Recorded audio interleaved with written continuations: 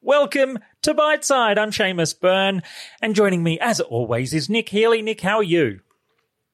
I'm very well, thank you. I've just arrived back in my hometown after a quick road trip to Sydney. So I'm somewhere between exhausted and really fired up after the drive. I'm not sure which one I'm going to fall down on. That kind of the nervous energy that kind of floats around after a long drive for a while. Yeah. Look, when I just started this thing off, I might as well just, be transparent with our delightful listeners. I am testing out recording this in a slightly different way. And as I was kind of counting us in, I then started counting, then realized, wait, I'm meant to hit certain buttons before I start counting.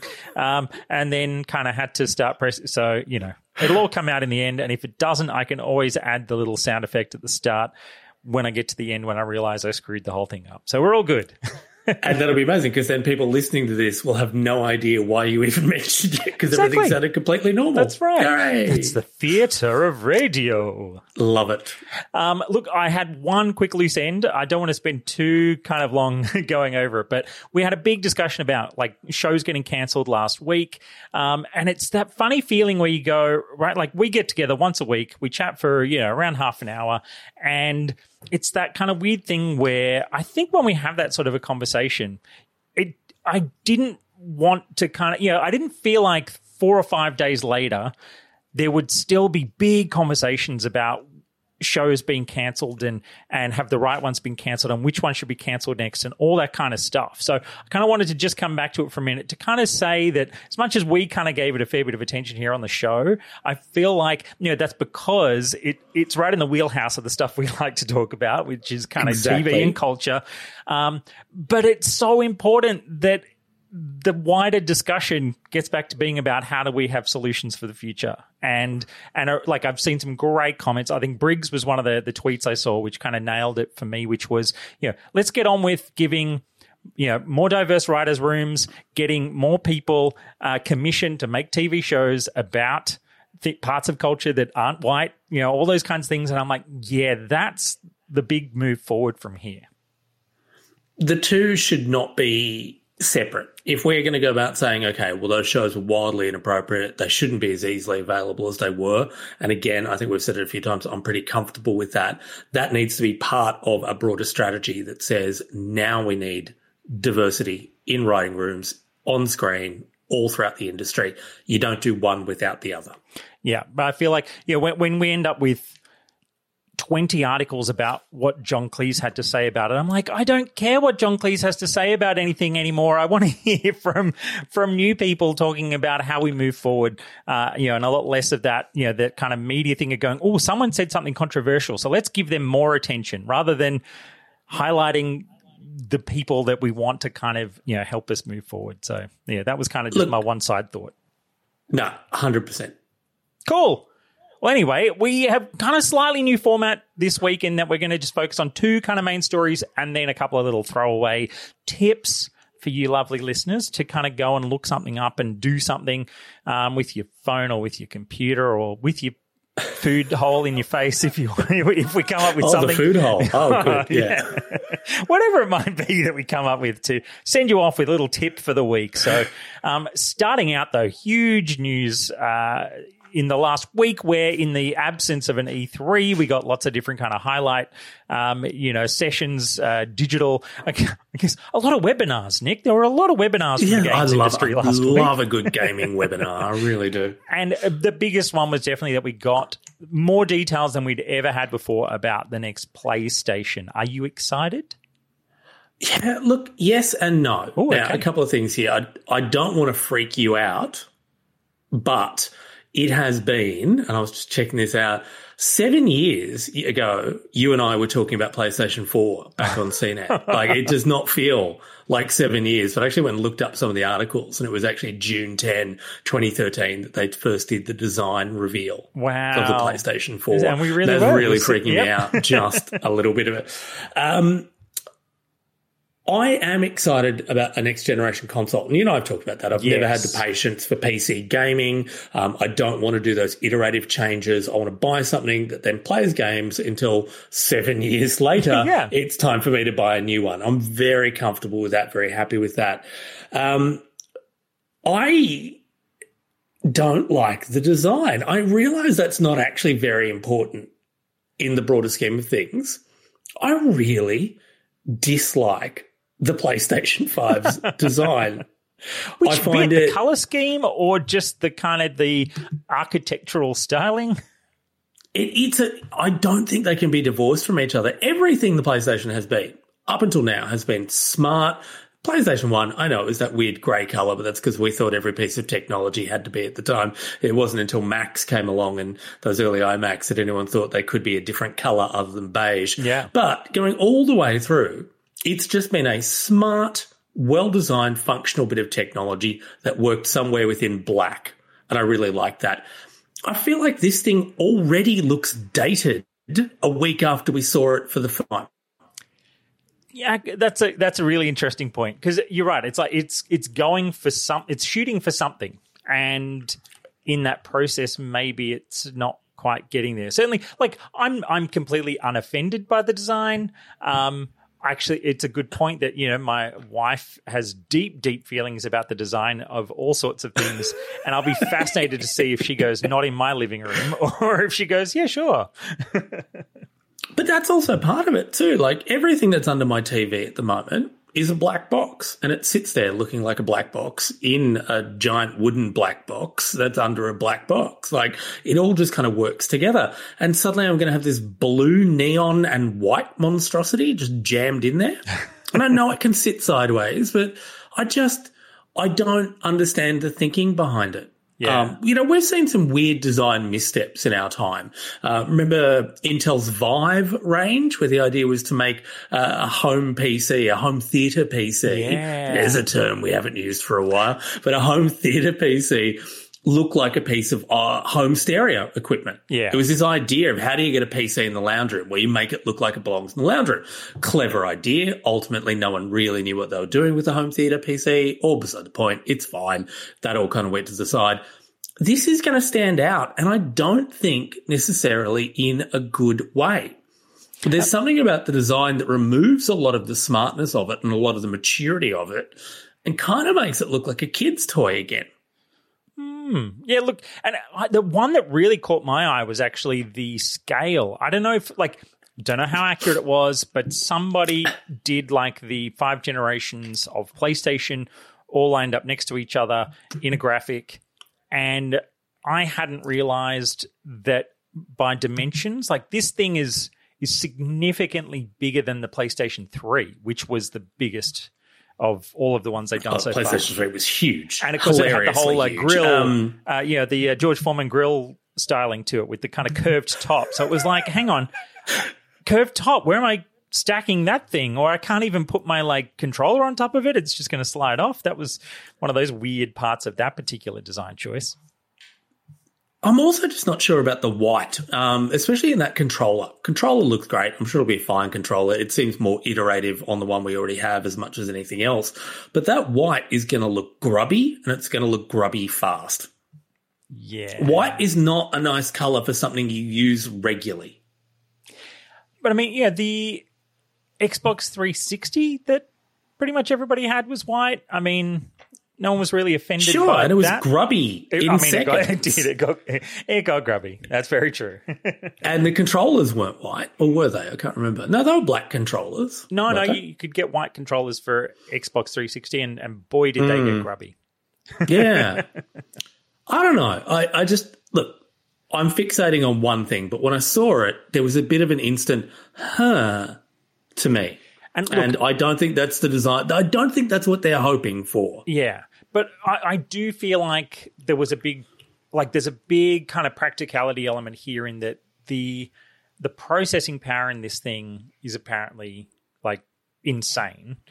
And that kind of then leads to that issue of creating the right kind of heat sink and airflow type situations. And I almost feel like part of what we've ended up with as a design is partly that, okay, we need to find a way to make the way that the air needs to move through this thing look pretty.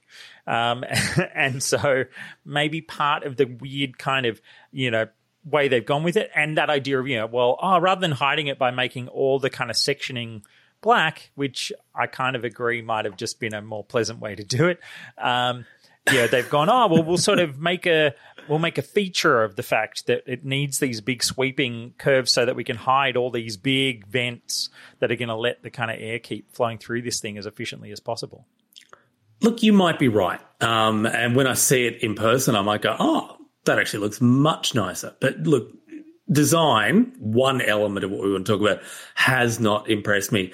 You mentioned the processing power. I'm not going to get into all the numbers the way we used to do and get all excited about them, but it does look great. It looks really, really powerful. And I think I'm still waiting to see if this is absolutely confirmed, but it's going to be solid state memory as well, which is going to be amazing. Yep, that's 100%. I did see that it has It is 100%? Yeah, Excellent. So it has a built-in, I think it's coming with like an 800 and something gig SSD, and it will have an expansion SSD slot so that non-proprietary, like a user can just buy themselves an extra SSD to install into it, which is pretty cool. That is huge. And that's going to make such a big difference to that speed. Look, again, numbers, they don't really mean anything. It's what you look at the end of it. I think this is going to be really tight, and I'm really, really keen for it. No,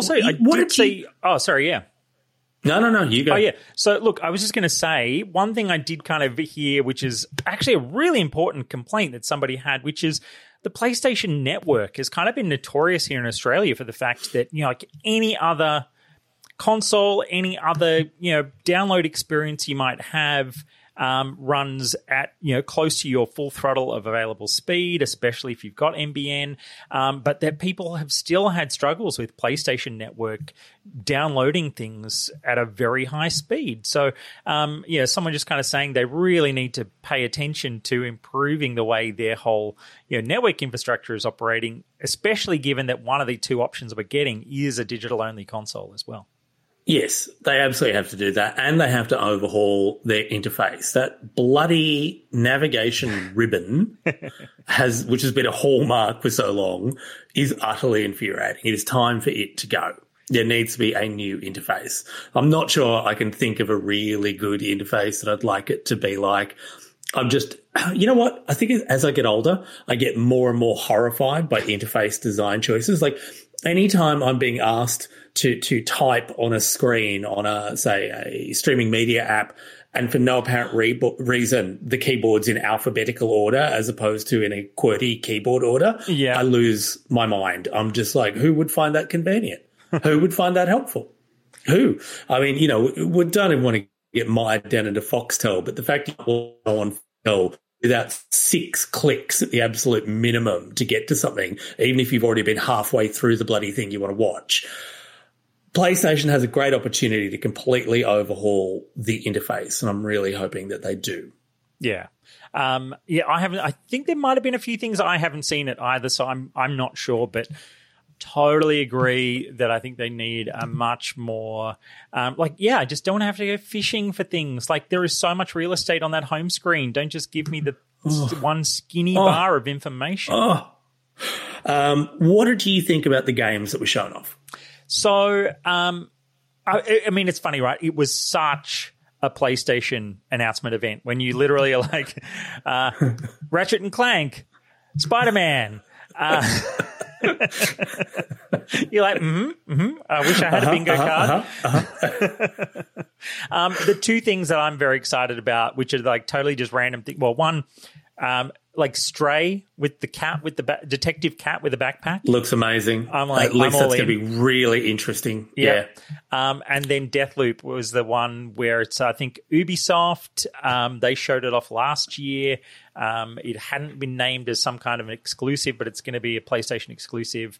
But it's like this stylish, like 1970s blaxploitation style kind of coloring with but it's like this idea that somehow every time, like, you go through these cycles where, well, I mean, literally called Deathloop because there's like a loop to dying in this in the way the game works. And it just seems like that kind of the styling of it. I'm just always a sucker for games that have gone, we've got a really clear style for what we're trying to present here, and giving it just a really cool flavor.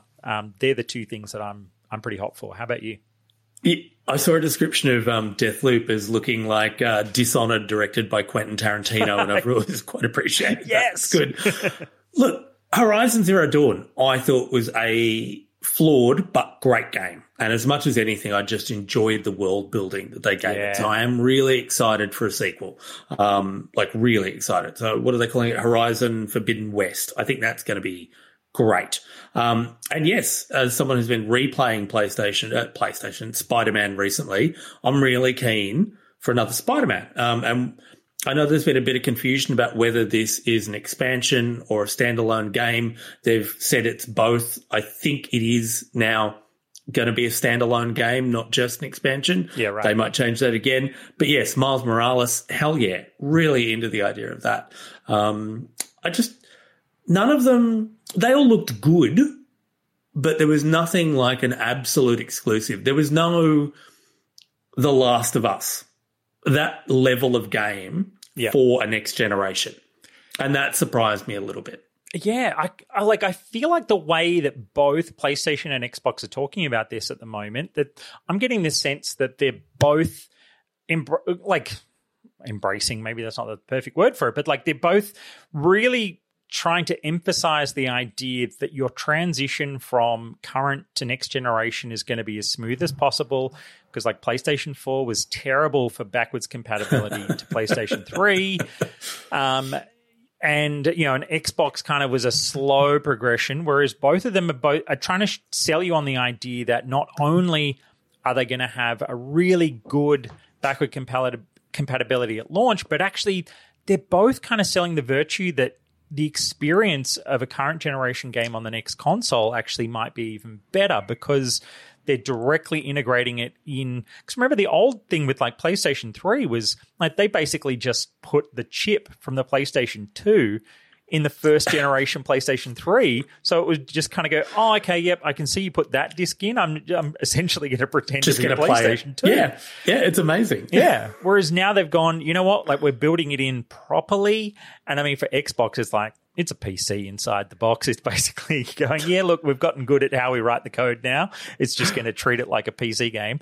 But they're saying like double the frame rates, all these kinds of selling points for the idea that maybe neither of them are hanging their hat on having like this perfect system seller to really kick things off by Christmas. And it might be that feeling as well of, with all of the issues of this year, that any kind of a launch title, to go alongside it could be the kind of stuff that is actually getting delayed out of game studios. And so it's hard to really sort of hang their hat on anything. And so instead it's like, this is going to be a smooth transition. And even with PlayStation talking about cross-gen play as an idea, so that, it's like if you buy a PlayStation 5, you'll still be able to play that game that you love playing right now with your friends who are playing it on PlayStation 4. That's kind of an interesting thing, to not make you feel like you're abandoning even those kinds of community groups to play stuff.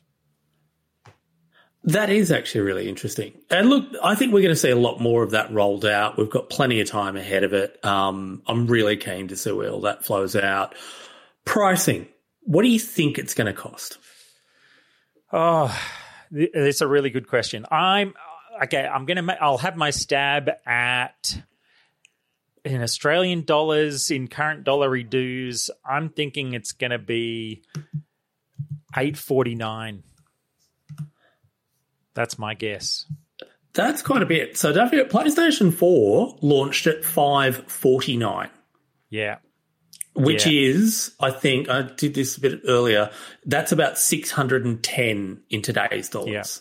But then, like, PlayStation 3, I think, launched at basically $9.99, pretty much. It was for the 60 gig. I'm just looking at that now. So when was that? 2008? Yeah?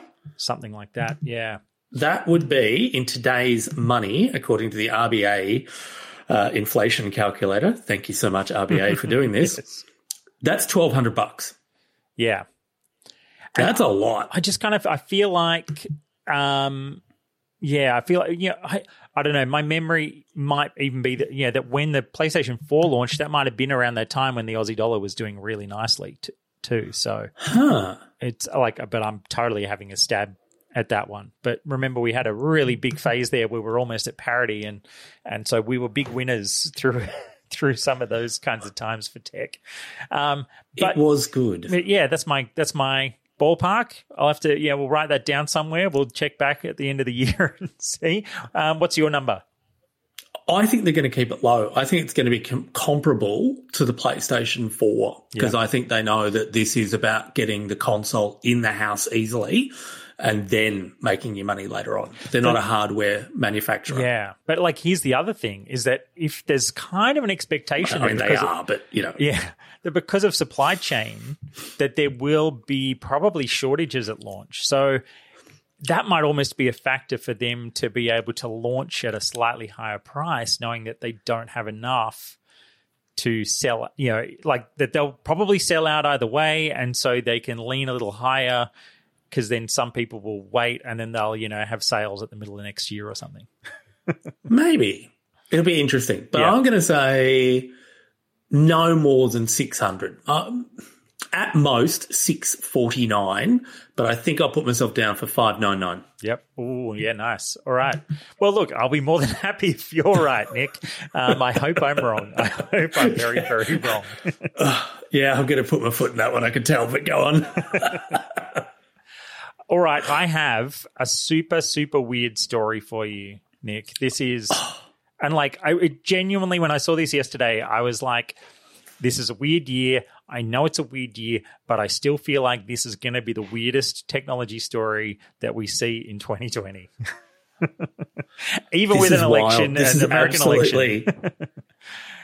This has absolutely blown my mind. Yeah. So 6 very senior eBay executives have been charged with leading a cyberstalking campaign against a newsletter editor and publisher who does a newsletter about e-commerce and issues in the e-commerce industry and, was very negative about eBay. And what's just nuts is we're talking about like former senior director of safety and security, a former director of global resiliency, whatever that means. But even when, this whole thing as part of the washing out, that when the CEO of eBay left late last year, it turns out they kind of knew about some of this stuff. They're not directly implicated, but they knew some stuff might have been happening. But basically what happened is this cyberstalking campaign, the one that is just completely nuts, is literally they like started sending really gross, disgusting things to this person. One, a bloody pig mask, like Halloween mask. It had, what did it have? Oh, they, like a box of live cockroaches. Wait, I'm going to pull up because I think the best version of the story is actually the U.S. Attorney's Office description. The one that took this beyond for me and into genuinely quite terrifying, a book on how to survive the loss of your spouse. Yeah. Sent to someone who was married, whose partner was very much still alive. Yep. And like and even a preserved fetal pig, like, and a funeral wreath, like all this kind of, and they sent pornography addressed to the newsletter publisher, but they sent it to their neighbors' homes. Like, this is I forgot that. It's just they vicious. Even tagged their house on a swingers website as somewhere open for swinging parties. Oh my God. I know I missed that bit. Oh my God. Like, this is so vicious. Yeah. And they then said as part of a second phase of the campaign, and this is where they were somehow like being this malicious, and then said they had a phase where they were going to basically try to pretend that they were actually going to help the victims solve this problem in order to start to try to make eBay look good by sort of offering to very just helpfully try to investigate and and find out who is behind these anonymous activities. But then as a third phase, they literally covertly surveilled the victims in their home and community, they it says 2 of them registered for a software development conference in Boston to explain a trip that they made, and then they went to the victim's home intending to break into their garage and install a GPS tracking device on their car. But then the person actually managed to notice that these people someone was kind of watching them, and then the police kind of found out that one of these people from eBay had rented the car, and then they started lying to the internal lawyers at eBay, and it is I feel like there will end up being a movie about this because it is that crazy. It is insane. There has to be. And Iannucci should be directing it because it's that bloody weird. What I don't get is how powerful was this newsletter? We're talking about a newsletter that was run by a husband and wife team, as far as I know, out of their own home. Yeah. How powerful was a newsletter that 6 executives or 2 executives and 4 employees have to bond together to take down the people doing it? Yeah, right. And it's just astoundingly vicious. And here's one of the crazy things as well, is that actually the head of safety and security at the time, one of the people who is implicated in this, was a former law enforcement officer. And therefore, you're supposedly some kind of a, good upstanding citizen. But, we're having all those issues coming to light in everything else going on in society right now. But boy, oh boy, this thing is so nuts. And it's funny, right? Because I feel like there's not actually all that much else to say about it. It's an astonishing story. You kind of have to go and read the links. I'll absolutely make sure they're in the show notes. But the fact that it is such senior activity, exactly like you said, that the idea that somehow someone running an e-commerce newsletter, I think particularly companies I know eBay in general has always been very tricky about, any sort of negativity about its service and all that kind of jazz. But it's boy, oh boy, is this just something else where to get this vicious and then somehow think you can kind of flip it for some good PR by offering to help them out. And then you just kind of get caught and just start digging more holes now, trying to get yourselves out of the trouble. But of course, all of these people had actually already been exited from the company. I think when it was all first, found out these people were kicked out. And then, because I noticed it's all former, but the fact that even, in a statement from eBay, when they sort of said that, that Devin Wenig, who was the company's CEO at the time of the incident, they basically point out that, that Mr. Wenig had some inappropriate communications, but there was no evidence that he knew in advance about or authorized the actions that were later directed toward the blogger and her husband. Sure. Oh, my God. This thing is it's just wild for such a big company to get so petty. A couple of things that stood out for me on this is that the 2 director level people, so that's former senior director of safety and security and former director of global resiliency, what they're charged with could see them get 5 years in prison. Yeah. It won't, but that is what it can handle. It's 5 years in prison, 3 years of supervised release, at a fine of up to $250,000. So this is a serious thing. The other one that had me just laughing a little bit, sadly, and I know there's not a lot genuinely funny here, but the pig mask you mentioned, which I've seen a photo of, it's, Halloween, quite a bit terrifying, a little bit somewhere between Saw and Manhunt. Yep. They sent it via Amazon rather than eBay. So eBay were harassing people using Amazon.com. Yes. Yeah. It's let's try to, be as hands-off as possible. We'll order this through Amazon. Oh, man. It's so weird. And the ages involved. So so everything from 32, 26, 26, 51. It was just such a kind of a weird assortment of people. Right, here's the kind of thing that you get with these situations where you think it's one thing for let's say 2 people within a company like this. They decide let's get those people. Let's do something horrible. It's another thing when that circle expands out to 6 separate people and all of them decide to genuinely stick together on this kind of insanity. Like, it just makes zero sense. And of course, and thankfully, the whole thing is kind of washed out the right way, which is them genuinely not just being like, oh, that was a weird case of bullying, but, oh no, you will be going to court. You have been arrested. You may well, like, because of the scale of what's happened here, I really do hope that they, at least, if it turns out a couple of them were the ringleaders and, somehow internally bullied the others to go along with them, who knows, that it's like some of them should be doing jail time, because this is so extreme and the power imbalance is so much in there. Right? It's that horrible thing in society these days. You're like, they could have done perfectly legal things that were really horrible to these people, to like tie them up in courts and do all those threats and things that you can do with legal letters. And instead they went this way. It's nuts. So stupid. And look, as you said, 6 people, but the 4 of them who are not at director level, you have to wonder how much of this was being given to them as a company direction. Were they, and I know it's a terrible thing, but, were they doing what they were told by their executives? And I mean, that will really be an interesting part of how this court case plays out. Because, of course, you're like, even if they weren't, you sort of feel like that's an interesting card for them to play as the court case progresses, in order to, try to desperately wash their hands of just having come up with a completely crazy scheme all on their own in the lunchroom.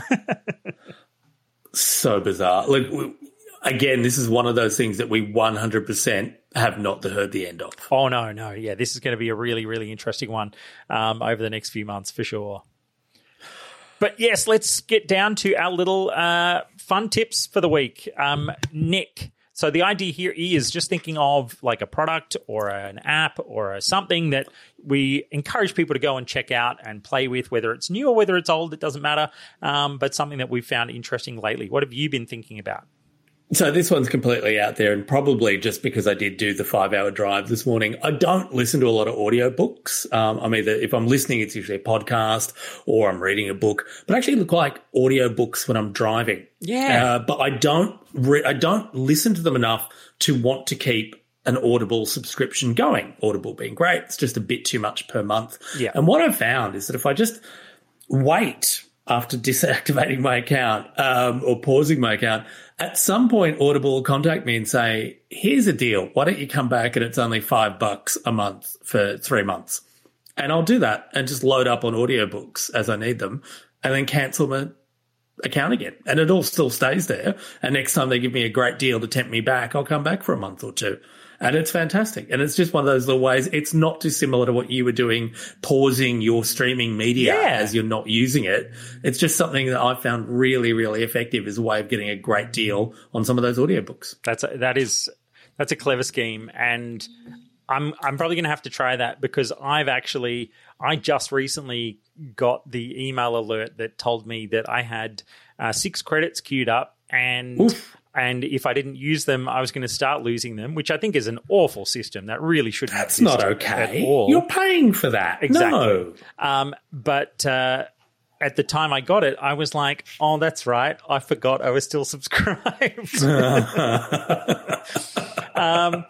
And so I've ended up using them all to get the Neil Stephenson Baroque Cycle series. Because I'm actually, like, I've been trying to read it, and it's slow going. And I always find the first third of anything that I read of Neil Stephenson, I always find it a bit of a slog to kind of get into that headspace. And then it just zooms along. Like, it hits a certain point where you're like, oh, okay, I'm in the zone. This thing is great.